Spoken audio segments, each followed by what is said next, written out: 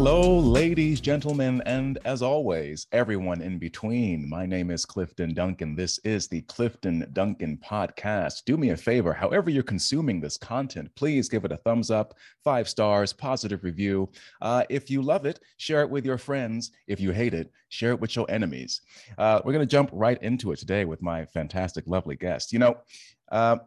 I got to say that Star Wars, Indiana Jones, and James Bond, they each had a profound influence and impact on my development as a young adult. And I was deeply inspired by the travails and triumphs of Luke Skywalker, the curiosity and courage of Indiana Jones, and the cool confidence, charisma, charm, and class of 007, depending on who he's played by, obviously. But recently, it seems that these and those currently at the helm of these and other franchises, including Terminator, Star Trek, and recently Lord of the Rings, seem determined to use these franchises as platforms to express a particular vision of the world to the audience, aka the consumers, aka the fans. And when these fans reject this vision, opprobrium is laid not at the feet of the creators and the producers, oddly enough, but at the fans themselves, who are labeled as toxic or bigots, even as Nazis. But the fans aren't taking these insults, nor the desecration of their beloved franchises lying down. The rise of social media in the digital age has now given these fans their own platforms from which they can push back and make their voices heard. YouTube particularly has become a home for people to express their thoughts. And as a result, the modern entertainment machine is having its feet held to the fire as countless people every day push back against the continued desecration of all the things that we loved as kids. So there's few people more qualified today than my guest to talk about what's happened to these franchises. Why are we experiencing these sorts of I guess desecrations, as I said before, of our beloved franchises, and what can be done to push back, and if there's any changes happening. Hello, Mr. Gary. I'm going to say it wrong. Beckler, yeah. It's Beekler. You were close. Oh my God, I always get it wrong. It's just much. People usually mutilate it. You did a good job there. Well, I should do better. I should clap better. But please introduce yourself to those who to the vanishingly few people who don't know you already. Oh gosh. My name is Gary Beekler. I come from nerdrotic.com and a channel called Nerdrotic on YouTube and Nerdrotic Daily and Nerdrotic Live. And I talk about the good, the bad, and the ugly of pop culture. It started out with the good. I never had any intention of talking about the ugly part of it. There's always bad in art, and sometimes bad can be good, but the ugly can never be good. And that's the part that has been like dominating the conversation because of Hollywood. And you're absolutely right. They have put this at the feet of the fans when it's been Hollywood all along. There were things that needed to change in Hollywood. Absolutely. And they're the ones who do the casting. They're the ones who write the stories. They're the ones who promote these stories the way they choose to promote them. And I felt like, and I think many others felt like, that there was a natural progression going towards being all encompassing and inclusive, to use their, I hate using their language, but I will in this case, inclusive and diverse. This was happening. This was happening naturally, and nobody was making a big deal about it. As a matter of fact, it's been happening for a long time. We had Eddie Murphy was one of the biggest stars when I was a kid. And like, I looked up to that guy. Beverly Hills Cop 2 was one of my all-time favorite movies. 48 Hours is one of my all-time favorite movies. And it's not because of Nick Nolte. It's because of Eddie Murphy. And like these things, this was a natural progression. It's just stuff we didn't talk about when we were kids. And I grew up, in Southern California, and it was mixed race where I grew up. So it was not anything we ever talked about, and it's stupid. I still think it's dumb. Identity politics was introduced by an activist wing of Hollywood. And I could sit here for a very long time explaining it. It's hard to get to a Reader's Digest version, but I will try. Oscar So White happened. Harvey Weinstein happened. Donald Trump happened. Barack Obama happened. And all of these things aligned in around 2015 to start injecting identity politics that started from our universities into all of our culture. Words like colonized and colonialist started getting into our modern vernacular, words that we never even talked about, and like, sure, it's something that we want, history is history. But when it starts getting affixed to every story, everything, and now, fast forward, we can't have a proper Lord of the Rings adaptation. And I almost, but not quite, sympathize with Amazon because they bought the rights. And I doubt they intended to do what they're doing now, but they have to. They feel like they have to because they made this bed. They let the wolf into the door of identity politics. And man, this is getting taught everywhere. That CRT is now basically been passed through every writer's room in Hollywood. I've got documented evidence of this. And it's been pushed by the Roddenberry Group, which is Gene Roddenberry's son. And they push what they ironically called white papers that are from think tanks. And it's basically what you can and cannot do in writing. And this has been going on for a long, long time. And I first noticed it in comic books. I'm not going to say it started there, but I first noticed it in comic books. People love to equate like Gamergate and the sad puppies thing with sci-fi, all very different things that do have a core. Like the core is a customer revolt, a customer revolt. I don't use the word consumer, for basically saying, hey, politics is one thing, identity politics, personal politics, attacks, alienating half your audience is a completely different story. And that's what's been happening over the last 5 or 6 years. But again, it started long before that. Well, I would say that as well. And just jumping back a little bit, for those who don't know, a lot to respond to what you just said there. For one, I'll work backwards. I think Gamergate. For those who don't know, in the summer of 2014, August, I remember where I was when it all happened.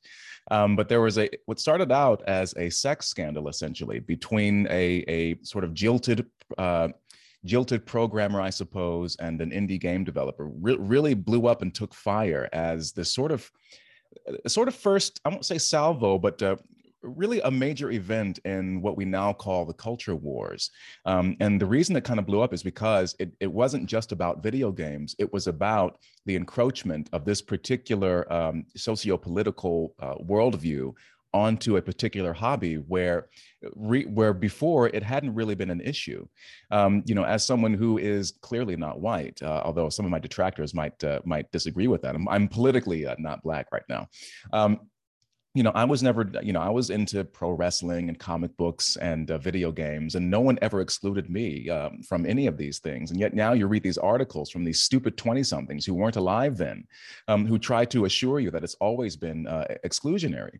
But, going back, well, I guess I'll jump back to beginning. But, Eddie Murphy, I was thinking right before we started this, Eddie Murphy or Bill Cosby, comedians have always been sort of a safe place for Black performers to go. But I think about people like James Earl Jones, Denzel Washington, Lawrence Fishburne, Morgan Freeman, Ving Rhames. These guys, I envy these guys because they were able to succeed in spite of their race, not because of it. But now in modern times, the reverse is true.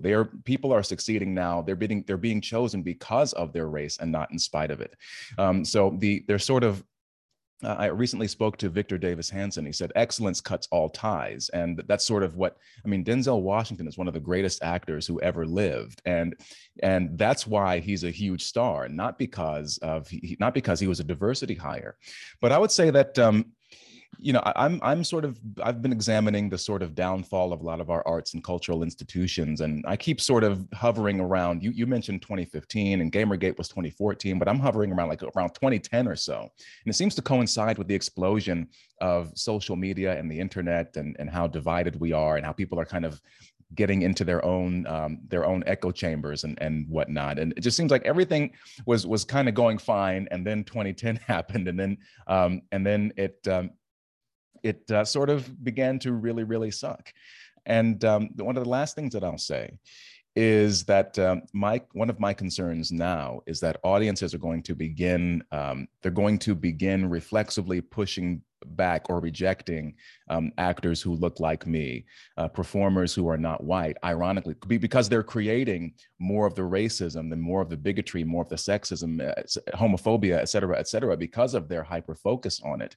And it's just, it strikes me as it's yet another example of people whose idealism and intentions overshadow what the actual consequences and effects of those intentions turn out to be.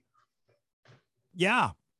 Well, I mean, like I said, I don't even want to be talking about this stuff. This is stuff that like has been injected into everything. And that, when a Lord of the Rings trailer comes out and the first thing they show you is the most unrecognizable things or characters that Tolkien never developed for that story, when there's plenty they could have focused on that are big players. I'm not going to get too into the lore. I'll just say there's some big players that you saw a snippet of that should be the main characters of the story. But that aside, in 2010, I was at the comic shop, but I was also splitting time. That was like the one, I was splitting time between running a comic shop and working in Hollywood. That was my time working in Hollywood. So it was 2010, 2011. I didn't notice it. I didn't notice it till I came back from Hollywood of this stuff creeping in, because quite frankly, I was too busy working on stuff and I didn't really have time to pop my head up to it. It's amazing. Like if you work I worked in the technical part of it. Okay. So like the real back end metadata editing stuff. So I didn't have any time to like pop up and pay attention to stuff like I was when I ran the comic shop. When I came back, that's when I started seeing it. And like, if you really go back, it could go back to 2007. You can see some of these, things being done with George R. R. Martin's A Song of Ice and Fire as early as the 90s, but it was done well, like, right. It was considered, when we started noticing in 2010, 11, particularly in comics, it was just considered as something different. It was like, yeah, it's a lot like The Watchmen. It's basically the comic industry turned into The Watchmen. Like, we're going to subvert everything. There's no heroes, nihilism. And that's where we're at now. Nihilism rules the day. Yeah. And we don't have the hero anymore because the hero is considered something from the patriarchy or outdated and unacceptable, as one Tolkien scholar called it in my last video that I covered. The themes of Lord of the Rings, which is just good versus evil, and a lot of the political class and the activists will see it as coded as something that it's not, that it's just not. And that's the dishonesty of this movement is what really, really pisses me off. It's just flat out lies. When you're talking about a man with Tolkien or anybody, even if, like, I'm not going to defend any actual racism, but like when you're a guy like Tolkien, who was just, lived in an English village, saw the world through war and everything, but it's just like identity politics didn't enter his head. It wasn't something he thought about. And you can't judge the man for that because that was his time. That's how he lived. It's ridiculous to do that, but we're seeing that. So metaphorically, it's like ripping down a statue. That's what it is. And we've seen each one of our favorite, things, Star Wars, Star Trek, Doctor Who, Marvel Comics, DC Comics, all get pilfered because you can't build anything. Woke cannot build anything. They can only destroy. So they have to hitch their wagon on something that's already popular. I mean, they do try to create their own stories and they fail miserably because nobody wants to watch them. I mean, there's a TV series by Showtime out right now called Everything's All White. And it's just CRT, the TV show. And it's getting, like, critics will refuse to cover it because they're afraid to, and it's getting pilfered, and as it should, because it's terrible. It's dividing us more in like the worst possible time. Not saying the world was perfect, it never was, and it won't be in our lifetime. But we were really moving, I think, in a good direction, and that got subverted, for lack of a better term. When's the exact date? I have no idea, but I just know it's ramped up like to ridiculous levels in the last 2 years. What's so crazy about that? I remember watching that trailer for it, and I just said, I have no desire to watch any of this. But I think, in my time as an actor, it's been crazy because, in the wake of George Floyd's death, I noticed that the industry was going full bore into, diversity, equity, inclusion, or, it's really ordered poorly. It's diversity, inclusion, and equity, or DIE, as it should be stated. But I noticed that it was so, this race mania, this moral panic over race, so took over the industry so rapidly. I mean, it was already going in that direction. It's one of the things that prompted me to speak out originally. But I learned. I mean, I heard terms like white theater spaces that I had never heard before. And the irony is that throughout my career, either undergraduate, as an undergraduate drama student, through grad school, my young career and going on, no one ever tried to discourage me. No one ever said that I would never make it because of my race. In fact, I always heard the opposite. And people from the very beginning, since I was about 17 years old, were saying, if you really bust your butt, you could have a really long career in this. You have a lot of potential. And so I was very surprised to hear just how racist and white supremacist the industry is, because I had all these colleagues who were pushing me along the entire time. And it pains me to see this, because I again, like I said, I think people are going to begin rejecting and saying, well, this person is only cast now because they check a certain box, not because of the individual appeal or talent, for lack of a better word, of that particular performer. And I think it's really, in the long term, it's going to do more damage to actors like me than it's going to serve. You're right. And I'll give you an example. The Kenobi trailer just came out yesterday. Oh, The Kenobi trailer features a black woman, like, prominently, more than Kenobi. Now, you can tell that Disney did it to make it look like, to almost apologize for their white lead. This actress took a role. It's not even her fault, but I'm fair or not, all the fans are now just rolling their eyes when they see this, because it looks like pandering, which it might not be in this case. It has been in pretty much every case with Disney Plus over the last year and a half, but this one could be different, and I'll keep my mind open to it. And is it fair to the actress, the actual actress? No, of course not. Of course not. She's just taking a role. And when I make videos, I try to keep the actors and actresses' names out of my mouth unless they have said something really stupid. I don't bring in crew members or anybody like that. I usually go after the powers that be, like the big producers and stuff. I try to kind of lay off the regular working folk at Hollywood, because they're just taking jobs, but they have to speak up too when this stuff is happening, and it's like playing a huge part in dividing our nation, which it is, absolutely is. When you see Alex Kurtzman, who runs Star Trek, flat out admitting that Star Trek is a platform, when Amazon is going to use, who bought Tolkien's, Legendarium to use as a platform, Marvel turned into a platform. And this is stuff they've said openly. Each Marvel actor, when they get the job, part of the reason they took the job is because of the platform and the influence they can have. It's ridiculous. Like, just be an actor, be a star, try to be appealing to everybody, and stay apolitical, and you will be immensely popular. Like, it's not rocket science, but it must be. That's why I call a lot of them adult pretenders, which is very disrespectful, and it's meant to be.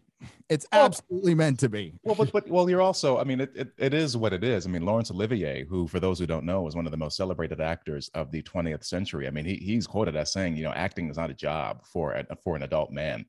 We literally get paid to do what children do on playgrounds for free all the time. I spent the first year of my advanced conservatory training being envious of children, unlike in Hollywood, where I guess they do other things with children. But that's a subject for a different discussion. But in a way, for what we have to do, children are really perfect, because they have endless curiosity. They have soaring imagination. You watch kids play a game of tag, and it's life and death with them. Well, it's not that far removed from, if you're doing some green screen CGI fest, and you have to pretend that there's some monster coming to get you and coming to kill you. I mean, it's really the same. It's the adult version. It's adult pretending. So I don't take any offense to it. But I want to go back to this idea of, you mentioned Alex Kurtzman. And it ties into you as well, because for years now, I've been watching channels like yours, and and really, really enjoying it. And so when I actually had an audition come in for a series regular role in what is it, the new Star Trek, like the next whatever it's called. It's not Strange the New Picard Worlds? show. Brave, yeah, I think that's what it's. Strange New Worlds, yeah. Strange New Worlds. And I was like, oh wow, this is really cool. You know, it's for some doctor or whatever. And then I read, you know, who the name in the, you know, the email of who was producing it, exec producing it. And I saw his name and I said,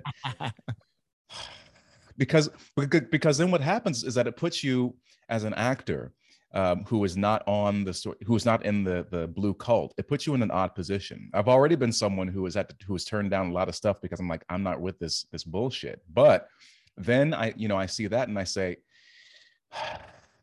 I know what this is going to be because of the names attached to it. But how do you tell your representative, yeah, I don't really want to audition for this new Star Trek show? When you're, especially, you know, you're still getting established, you're up and coming, and you know, it would be a career changing job.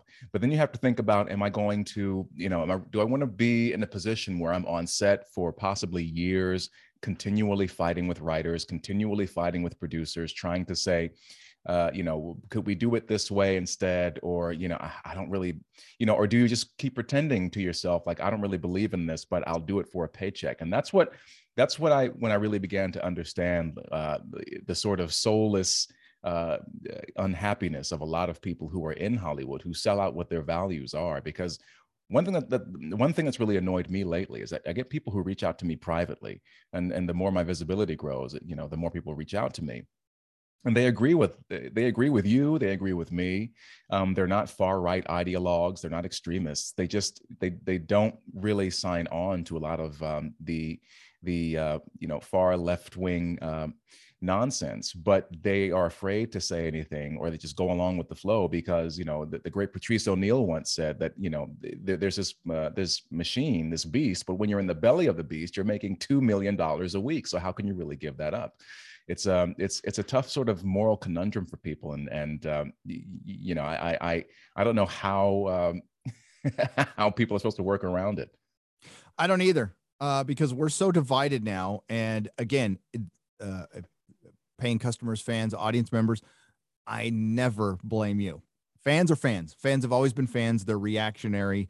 The reason they are is because they love what they love. And this is something that's never changed. And it was something I was honored enough to learn through, you know, selling comic books for 10 years in San Francisco, in a very diverse part of, right near San Francisco State, like probably one of the most liberal places in the world. And my libertarian butt did fine there. And I won Best of the Bay in 2009. Nice. So yeah, and it was fine. And then it wasn't. So what we are is we're divided now, and there is an absolute extreme left, fundamentalist, cultist, religious thing that's in absolute power right now. Sure, there's fringe on the right, but they're not in power. I don't even consider them. And there's some people who are center right, even classical liberal, who are just done. They're like, I have black pilled everything. I'm gone, and that's like, I don't blame them. And I never will, but I can't give up hope. You know, I'll black pill certain franchises like Star Wars. I care less about Star Wars, but like, I'm not going to give up on the whole thing. It's too important, because I feel like if we walk away, it's defeat and it's done. And yeah, it's an uphill battle. It shouldn't be a battle, but right now, the two sides can't talk to each other right now. And that's a problem. That's going to be a problem. It'll always be a problem, because eventually we're going to have to compromise. We're going to have to find some place in the middle, or one side's going to have to get wiped out. I mean, that's eventually where all things end. I don't want to get to the one side getting wiped out part. I really don't. So that's why I still bring this to, you know, we're getting to the working class people. Like, I've always been a working class guy, a blue collar guy my entire life, owned my own business for 10 years. But before that, I was like selling auto parts, dude. I was like a blue collar guy. I was just a nerd. And I love that job, by the way, and I was grateful for it. And you know, that's who we're talking to. That's who you're talking to. We're, you know, people who are at work listening to us while they're on their way to work, while they're at work, while they're grocery shopping. And that's the reason we're here. And I'm not going to say we represent them. We are part of them. We are members of the audience. That's the big difference here. We're not hosts. We're not above anybody. We're part of it. And we're just the ones with the microphones right now. Somebody else might come along later. Can't all be Joe Rogans, but I think there's like 1,000 Joe Rogans out there, and I think you're one of them. I think this guy's up and coming, by the way. Going to be a big star. Big star. Well, I got to say, well, for one, I do want to make clear that I do feel like, people can have their personal politics, and those politics can inform the work that they do. And it's just, I think what we're talking about is what we mentioned before, is that there's this really divisive and nihilistic particular strain of sociopolitics that's infested these particular brands and franchises. But going back to what you were saying about fans, and and guys like you have really given me an appreciation for the fans, and platforms, just comment sections, forums, you read what people are talking about. And what I love is that, I think people have this image of quote unquote working class people, or even the average, normal, regular, everyday, I'll say American, just, for shits and giggles.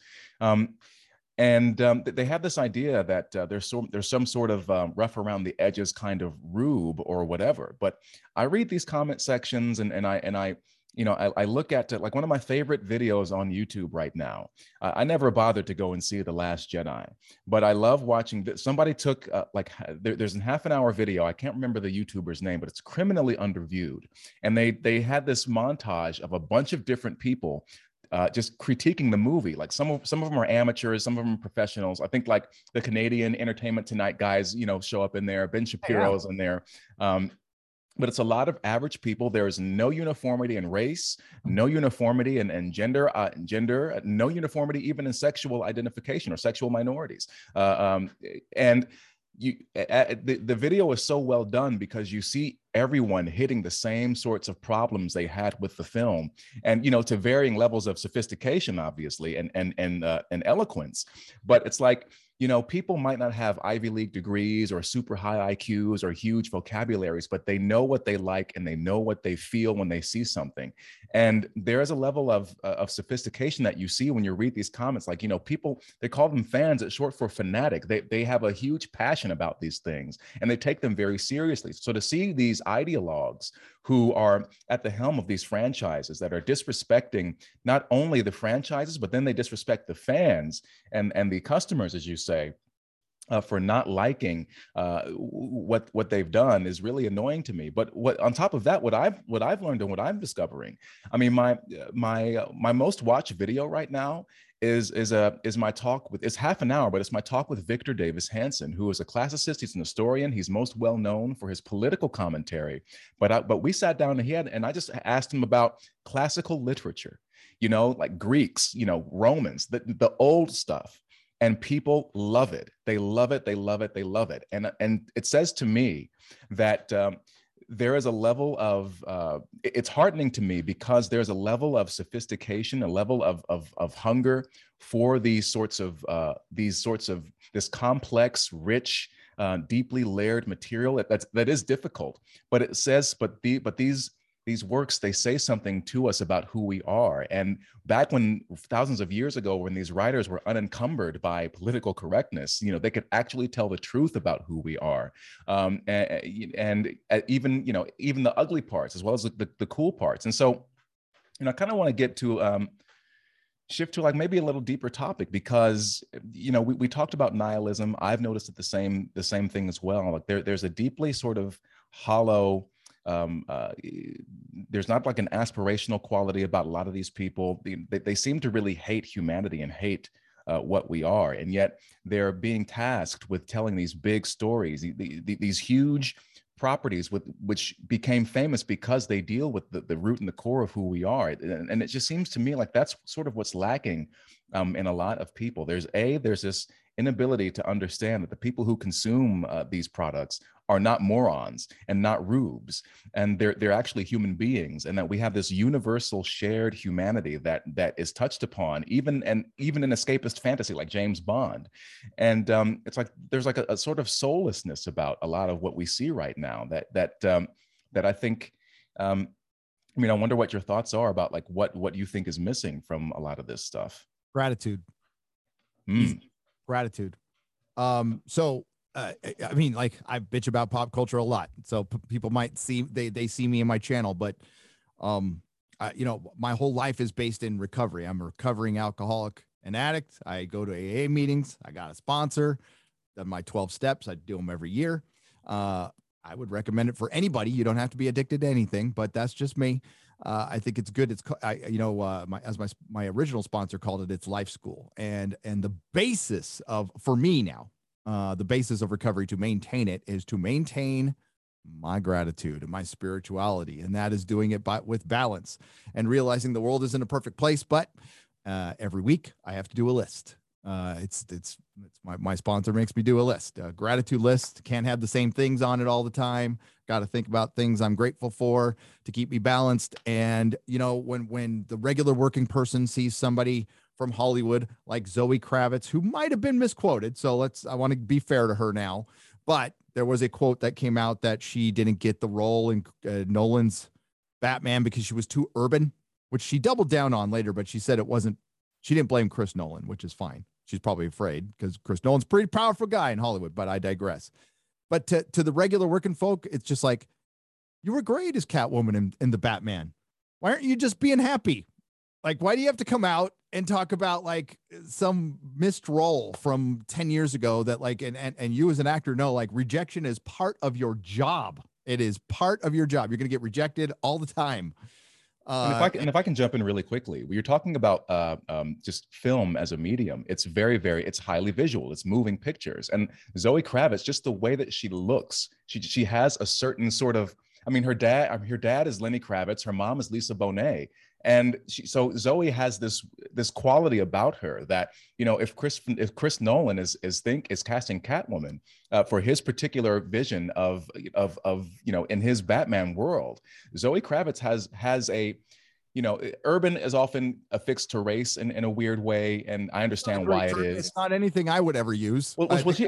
She has an edge to her. She's just edgy, and that's kind of what it is. And it's just, it wouldn't be a great fit for it. It just, Chris Nolan just seemed like he didn't feel like that was a great fit for what he wanted for that iteration of Catwoman. But you know, like you said, I hear she's great in the movie, but that's just my 2 cents. It's just from an actor's perspective. Like, you know, it's just, you have to take your ego out of it, and it's not going to do with her or her talent. It's just literally how she projects when she's on screen. She has an edge, and that's just not what Nolan wanted for that particular film. Yeah, and it worked in this one. And you know what? Like, that's the thing that I had to learn in AA is like, yeah, I was bitter about like past rejections, past failures, but what life has taught me is those taught me lessons. And when those other things came up again, I learned from them. And I'm gratitude. I'm grateful I went through that hardship, because now I don't have to go through it again. I learned from it. And that's, nobody here in America, for the most part, nobody begrudges anybody for being rich and successful. I don't. And we just like to see a little gratitude. You know, don't flaunt it in somebody's face, and be grateful and humble, and you will be the most popular person alive. I mean, like Robert Pattinson, like, has really flipped the script. You know, he flipped on his Twilight thing. He's just running around talking about how much he likes the movie and what video games he likes in interviews. That's how you know what that makes that is in a very little way, in a small way, making the world a better place by just not bringing any divisiveness into it now. Some actor, some big tech, rich freaking CEO, you know what, just either shut up. Sorry about that. Either shut up or try to be, you know, just talk about how successful you are and how you overcame hardship or something like that. You know, just for a little while. You know, I said this about a year ago. It's like, hey, Hollywood, I'm not saying never talk about politics, but maybe dial it down for 12 to 18 months. Give it a shot. Let's see what happens. You know, like, it'd be nice just to, you know, that's why Spider-Man No Way Home was just like, you know, that's why it was so popular. It was just fun. You know, people needed to have fun. And it reminded me of the Raimi Spider-Man when it came out right after 9/11. The country needed a little injection of fun and relief, however you feel about 9/11, but the country needed that. And I think that played a part in its success. They just wanted to have a little fun, because that's all Hollywood is here for. They're not here to be platforms. They're here you're here to entertain us, give us some escapism so we don't have to think about our troubles for an hour or two a day. That's all. That's all I've ever wanted. I've never wanted libertarian politics. I don't want like a Lord of the Rings that, that says taxation is theft, although it is. I don't need that, or, property rights, because I'm a firm believer in property rights, but I don't need that injected into all of my entertainment, all the time. Like once in a while, like a woke thing used to not bother me at all. But now, like the slightest little thing just rips me right out. Like it damn near ruined the Batman for me. And it was just one line, because I'm sick of it. I'm freaking sick of it, because it's in everything. It's in absolutely everything. It's in commercials. It's oh my God. Final draft. You know the script writing program? Yeah. Oh my God, Chris Gore just sent me a message. There's a whole final draft sends out a thing, inclusivity in final draft. Are you freaking kidding me? It's driving. And the what's really insidious about it is that what we are reacting to, it's not the concept of inclusivity in and of itself. No, it's these ideological underpinnings of what these and the ideological roots of the people who are pushing these ideas onto people. And it's people ask me why do you oppose this stuff? And it's because I consider myself to be pretty liberal, and these ideologies are explicitly anti-liberal, but what they do is they package it in language and ideas and ideals that most of us agree with, and that's the irony. None of this would work if we were in a country that actually was intolerant. None of this would work in a country that actually is bigoted, because people want to be nice and they want to be tolerant. They understand that we all have to live here somehow, and we all have to, and we may not agree, but I think people and we've all got so much going on in our lives that we're too busy focusing on ourselves to really spend that much time hating other people. Yeah, there are assholes out there who go out of their way to make life difficult for certain minorities, and no one likes those people, and no one wants those people around. And I think I love what you said about gratitude, because it's gratitude and perspective as well. People don't understand that, just the idea that we have a nation that's this large and this populated, full of this many different kinds of people, that at least up until recently has somehow been able to hold together and not completely come apart at the seams and remain somewhat civil, is a miracle. It's an historical miracle. It's not typical of human nature, given how tribal we are. And yet here come along these people who want to focus on every minutia on why we're different and not on why we're the same. And that's why I go back to this idea of, you look at Romeo and Juliet, and these are a couple of kids defying their parents, falling in love, and they don't really know what they're doing, but it has tragic consequences that elevate it to the level of high tragedy. But what kids can't identify with, just first love and defying your parents, rebelling. I mean, Juliet especially has this great story arc where she, her mom is trying to set her up. Her mom and dad are trying to set her up with some nobleman, and she's like, "Yeah, I don't really know about that. I don't really like him. Do I like him?" Like, and she's growing and maturing. And this play is hundreds of years old, but it still has resonance today. It's why we still do it today. But but when you try to inject all of these if you want to try to deconstruct it and say, it's all about, gender, yada, yada, yada. And the play could still work if you have two, if you want to break gender and have two gay kids, it could still work, in my opinion. But when you try to go overboard and say, we're going to have a genderless Othello, or like which has been tried, I'm like, then that play in particular, part of the root of it is like this deeply sort of masculine bond between soldiers. Like military is a huge part of that play. War is a huge part of that play. Serves as a backdrop for a lot of Shakespeare's works. But if you try to strip gender from it, then it doesn't work. And also at the end, if you have this sort of non-binary actor/actress choking Desdemona to death, which is in the final scene. Spoilers, guys, sorry. It doesn't have the same impact, doesn't have the same visceral impact as seeing a big man choke the life out of a small woman. It just doesn't. It doesn't have the same impact. And it's just That's my rant. Oh no, another one. No, actually, at least it's something else, because you mentioned this before, about, there's something about heroism, but also there's this thing about, the the the hero's journey, but also the emasculation of a lot of our storytelling, and this idea that we're getting rid of all these, everything that men are and everything that a man is bad. And I feel like that may be part of it. And the more I think on it, the more I wonder, like, is the it's not that the rise of women, many of whom make great artists, especially as actors, to be honest with you, um, it's not, and writers, it's not that their upliftment is a bad thing.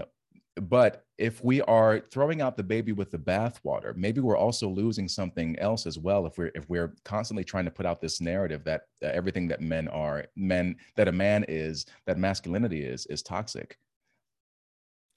Everything right now. And that's what I have been clapping back at, because I mean, quite frankly, a lot of you are, and I mean, in the audience, are busy going about your life. You're working. You're not going to pay attention to this stuff. I mean, nobody's asking you to do that. It's our job now.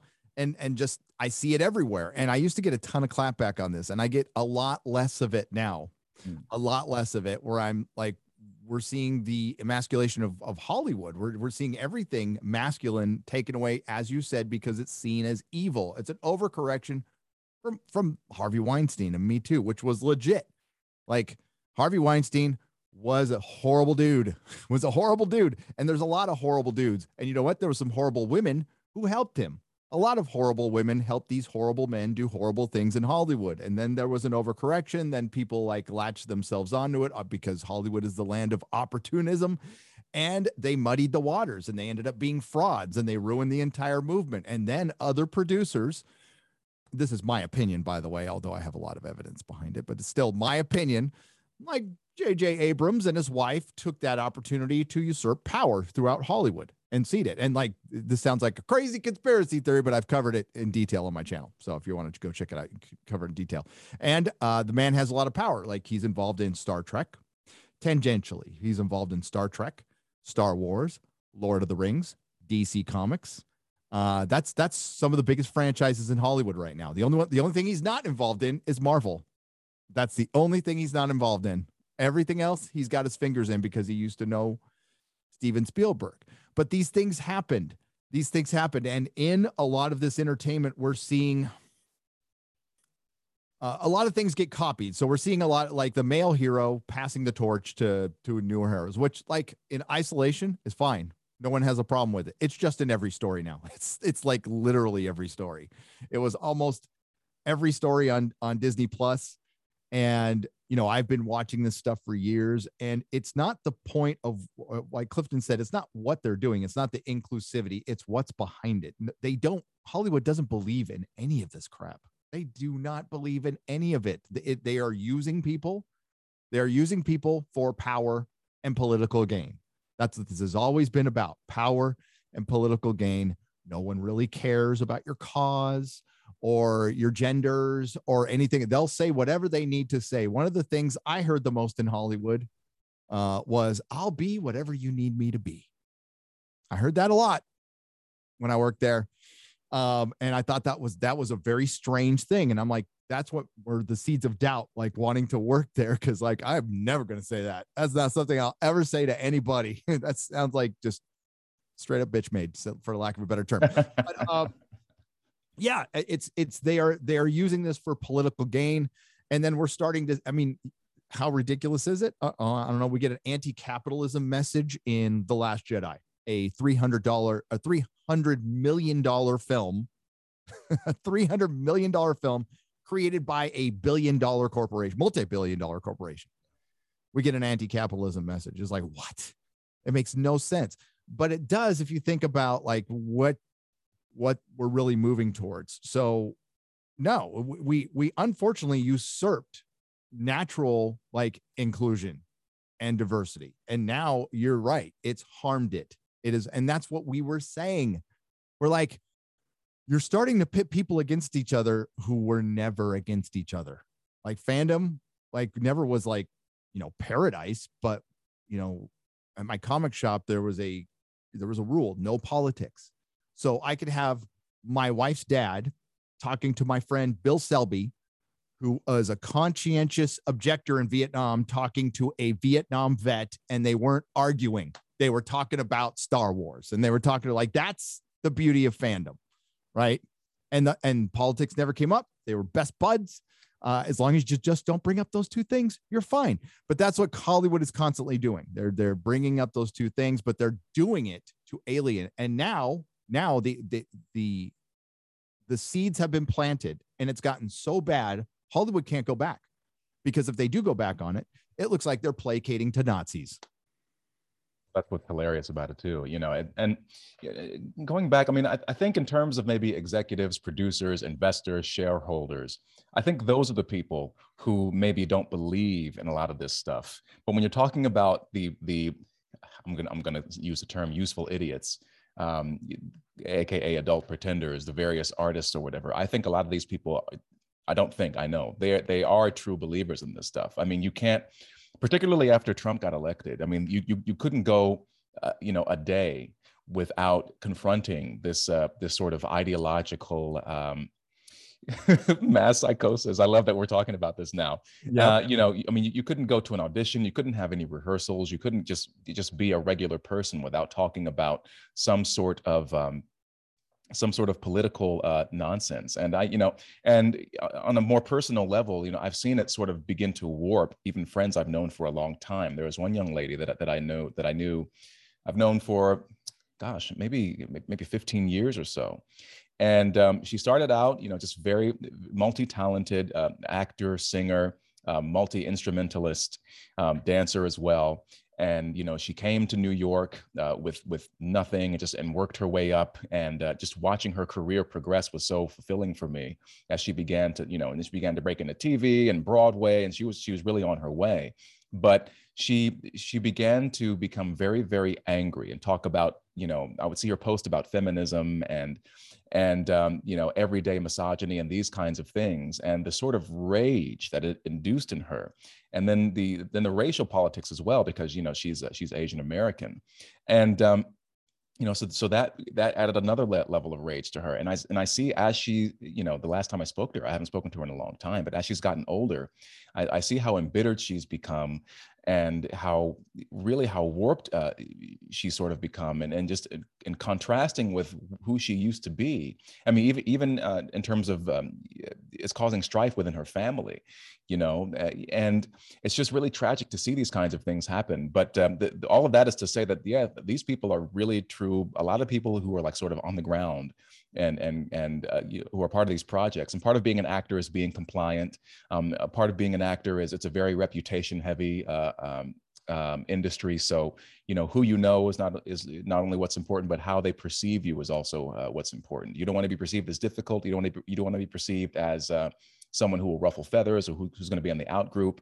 And you have to be able to, quote unquote, take direction well, which is ironic because in my training, we were taught to, be bold and not really show any sort of obligation to what's on the page, in order to kind of give as much life to the character as possible, even if the writer didn't really intend, what's there. But it's just ironic because you see people who, for instance, that they might be doing a Broadway show, and the Broadway minimum, even if you're, some random dancer in the chorus, you're getting $2,400 a week. That's the minimum, as negotiated by our union. And these people are cashing these checks, and yet still openly talking about how Marxist they are. And and when you're in, again, you talk to these people, and it's jargon, buzzwords, and it just really gets really tiring and overwhelming, and you learn to shut up just for the sake of your career over time. But then what that does is that erodes your own sort of soul, and by extension your ability to be as open as you can as an artist and to create. Because once you're lying to yourself, it's ironic, but you can't lie for an audience. You don't have the full range of your expression because you're so used to shutting yourself down. And the last thing I want to say is that the divisiveness is really sad, because there is something that is, I think, not to overstate it, but something kind of sacred about this sort of ritual that we engage in, where we, whether it's coming to a comic shop and talking about those things, or we're coming to a theater or to the cinema.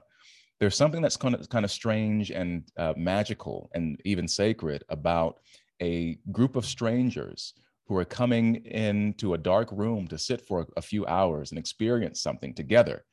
And nothing else that happens outside of that room matters. It's just the event unfolding in front of you, whether it's live actors or musicians on a stage, or something happening unfolding on screen in front of you.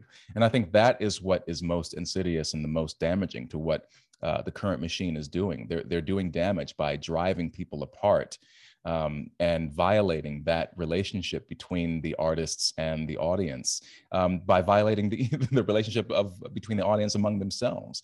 It's not only dividing the producers from the consumers. I know you don't like that word, but when you begin to create an environment where people have hostility towards each other, it's just that's a violation of what it is that we're here to do as artists. And I think that is why people like me, people like you, are speaking out, and we're resonating with people, which is really exciting. And it's funny to watch the machine, the professional critics, these actors, producers, or whatever, social media. I mean, there's one tweet going around right now. It's like, Ava DuVernay, who's done some good work before, but like, she is the moment. And I'm like, well, sure. And if that's the case, then we probably won't be talking much about her in 5 or 10 years, the way we talk about Spielberg or Quentin Tarantino, or Hitchcock, decades later. But that's sort of my rant for right now. No, and she is another one who fell prey to TDS, and went out there and said, yeah, I'm in charge of a production group, and I'm gonna pick based on race. I mean, that's she didn't say that, but I'm paraphrasing that she said that, and you can fact check me on the article. She said it. And that's unfortunate, because that's the living embodiment. Your friend was the living embodiment of the American dream, right? She worked her ass off. She was acting. Then she let, ingratitude and anger into her heart. And it's now causing problems with her family, instead of like, hey, I made it. I did that. Like, I did this. And you don't have to be on the marquee. If you're making money as an actor, you made it. If you're making $2,400 a week, that's pretty good. I mean, like, that's, it's tough. Like, especially in New York, that doesn't go as a long way as it would like here in Texas, but it's still good. It's still good. That's like more than I was making, in parts, at parts. When I started out, I was making that a month. So, I was making that a friggin' month, and I was happy to have it. But no, it's the ingratitude that people say. Like, you can be I mean, like, Robert Redford was famous for going to Leonardo DiCaprio. Oh, no, it was God dang it, I forgot what actor he talked to now. It might have been Leonardo DiCaprio, but he was talking to one of his fellow actors about like being an activist actor, and he said, don't just say you're going to do it, do it.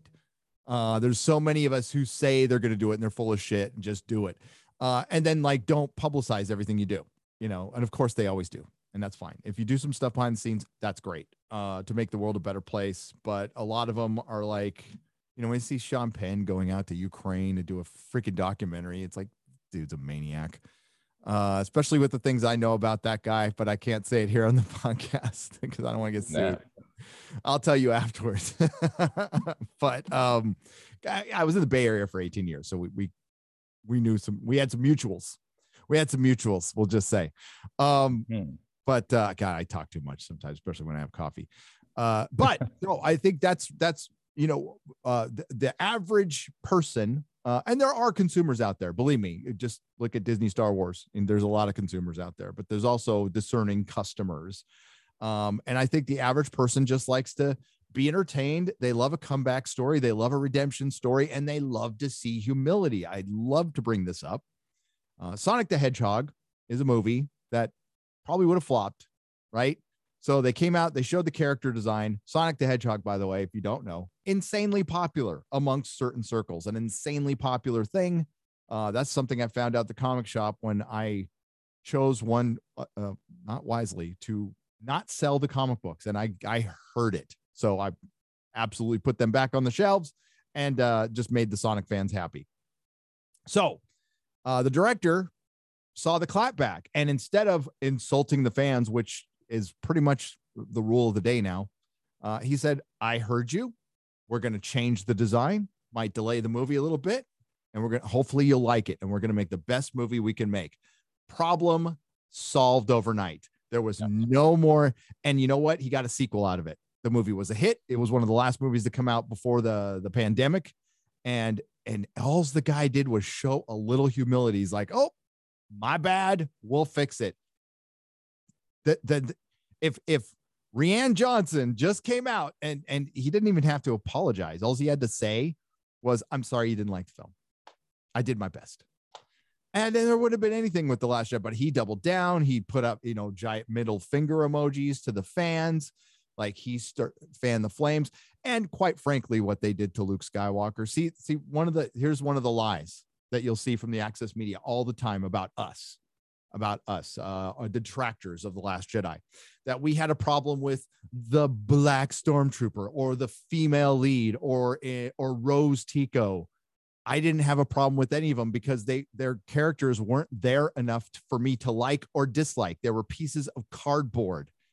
I had a problem with what they did to Luke Skywalker. They made him a quitter, a bitter old man on an island who threw his freaking lightsaber and died of an overdose on the Force. They had him drinking booby milk, and that's part of emasculating with. I hated every second of him in that movie. That's the only thing I had a problem with. And then the movie before that, killing Han Solo, making him a quitter, bailing on Leia, bailing on his son. He goes back to his old life in his 70s, and then he walks right into a lightsaber like an idiot. I mean, that's specifically what I had a problem with. The other characters could have absolutely grown on me if they were written correctly, but they weren't. Well, and the irony of that is that it was just bad storytelling. I mean, I watched The Force Awakens twice. I really tried to give it a chance. And when I saw Rey master the Jedi mind trick in a single scene, when it took Luke Skywalker several movies to do the same thing, after a lot of hardship and loss and travail, I said, this is bullshit. I mean, I was actually angry. How is it that this person who has had like no combat training that I'm aware of, can handle a lightsaber and defeat Kylo Ren in battle? It doesn't make any sense. And I just didn't understand what they were doing. And then ironically with Finn, they uphold themselves, and I think John Boyega has been really vocal about this. But they uphold themselves as these bastions of diversity. But then they turn Finn into a fucking joke. He was comic relief, which is an old trope. It's like, okay, well, here's Step and Fetch It all over again. You know what I mean? And so it's just they keep.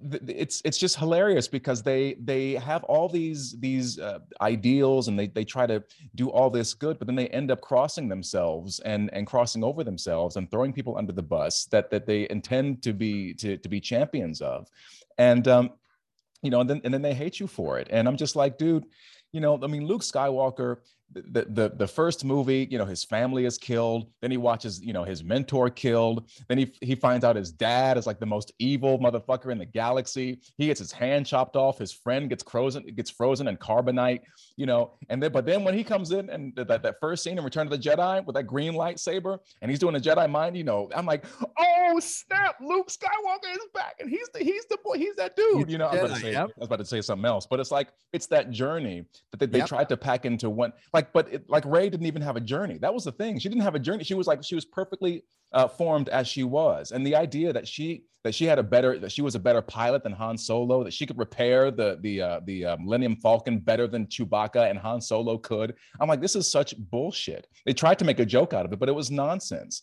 And it's just bad storytelling. There's no hero's journey there. That's what I'm really getting at. There is no hero's journey. There's no valuation of the hero's journey.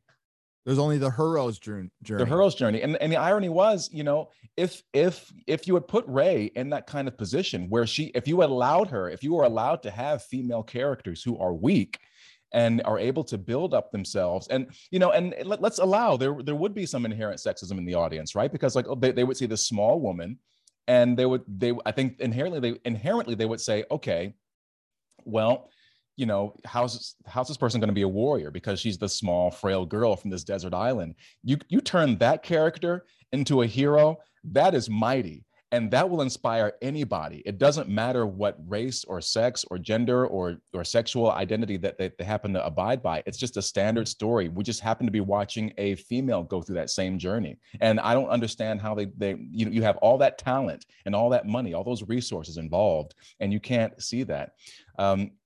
Well, Mr. Buechler, our time has ended together. And I've enjoyed this conversation with you. And I know we could go for further and further, but there's some stuff I have to put in the fridge, if I'm being really honest with you, that I haven't. And it's going bad. You don't want it to go bad. It's good to put yourself in a time limit like that too. I think it's good. Well, also, I mean, I can't be spoiling or wasting food these days, because now it just costs so goddamn much to buy it. But where can people find you and support your work, Mr. Buechler? You can find me here on YouTube. I almost said here on YouTube. You can find me on YouTube. Just search Nerdrotic. I also have 2 alternate channels, Nerdrotic Daily, which is a clips channel, essentially, and Nerdrotic Live, where I archive live streams. You can also find me on Twitter at NerdrodX. Yes, there's an S at the end. It's a long story that I can't tell right now. And nerdrotic.com, a website that will get much, much better very soon. But right now, it's very simple and dumb.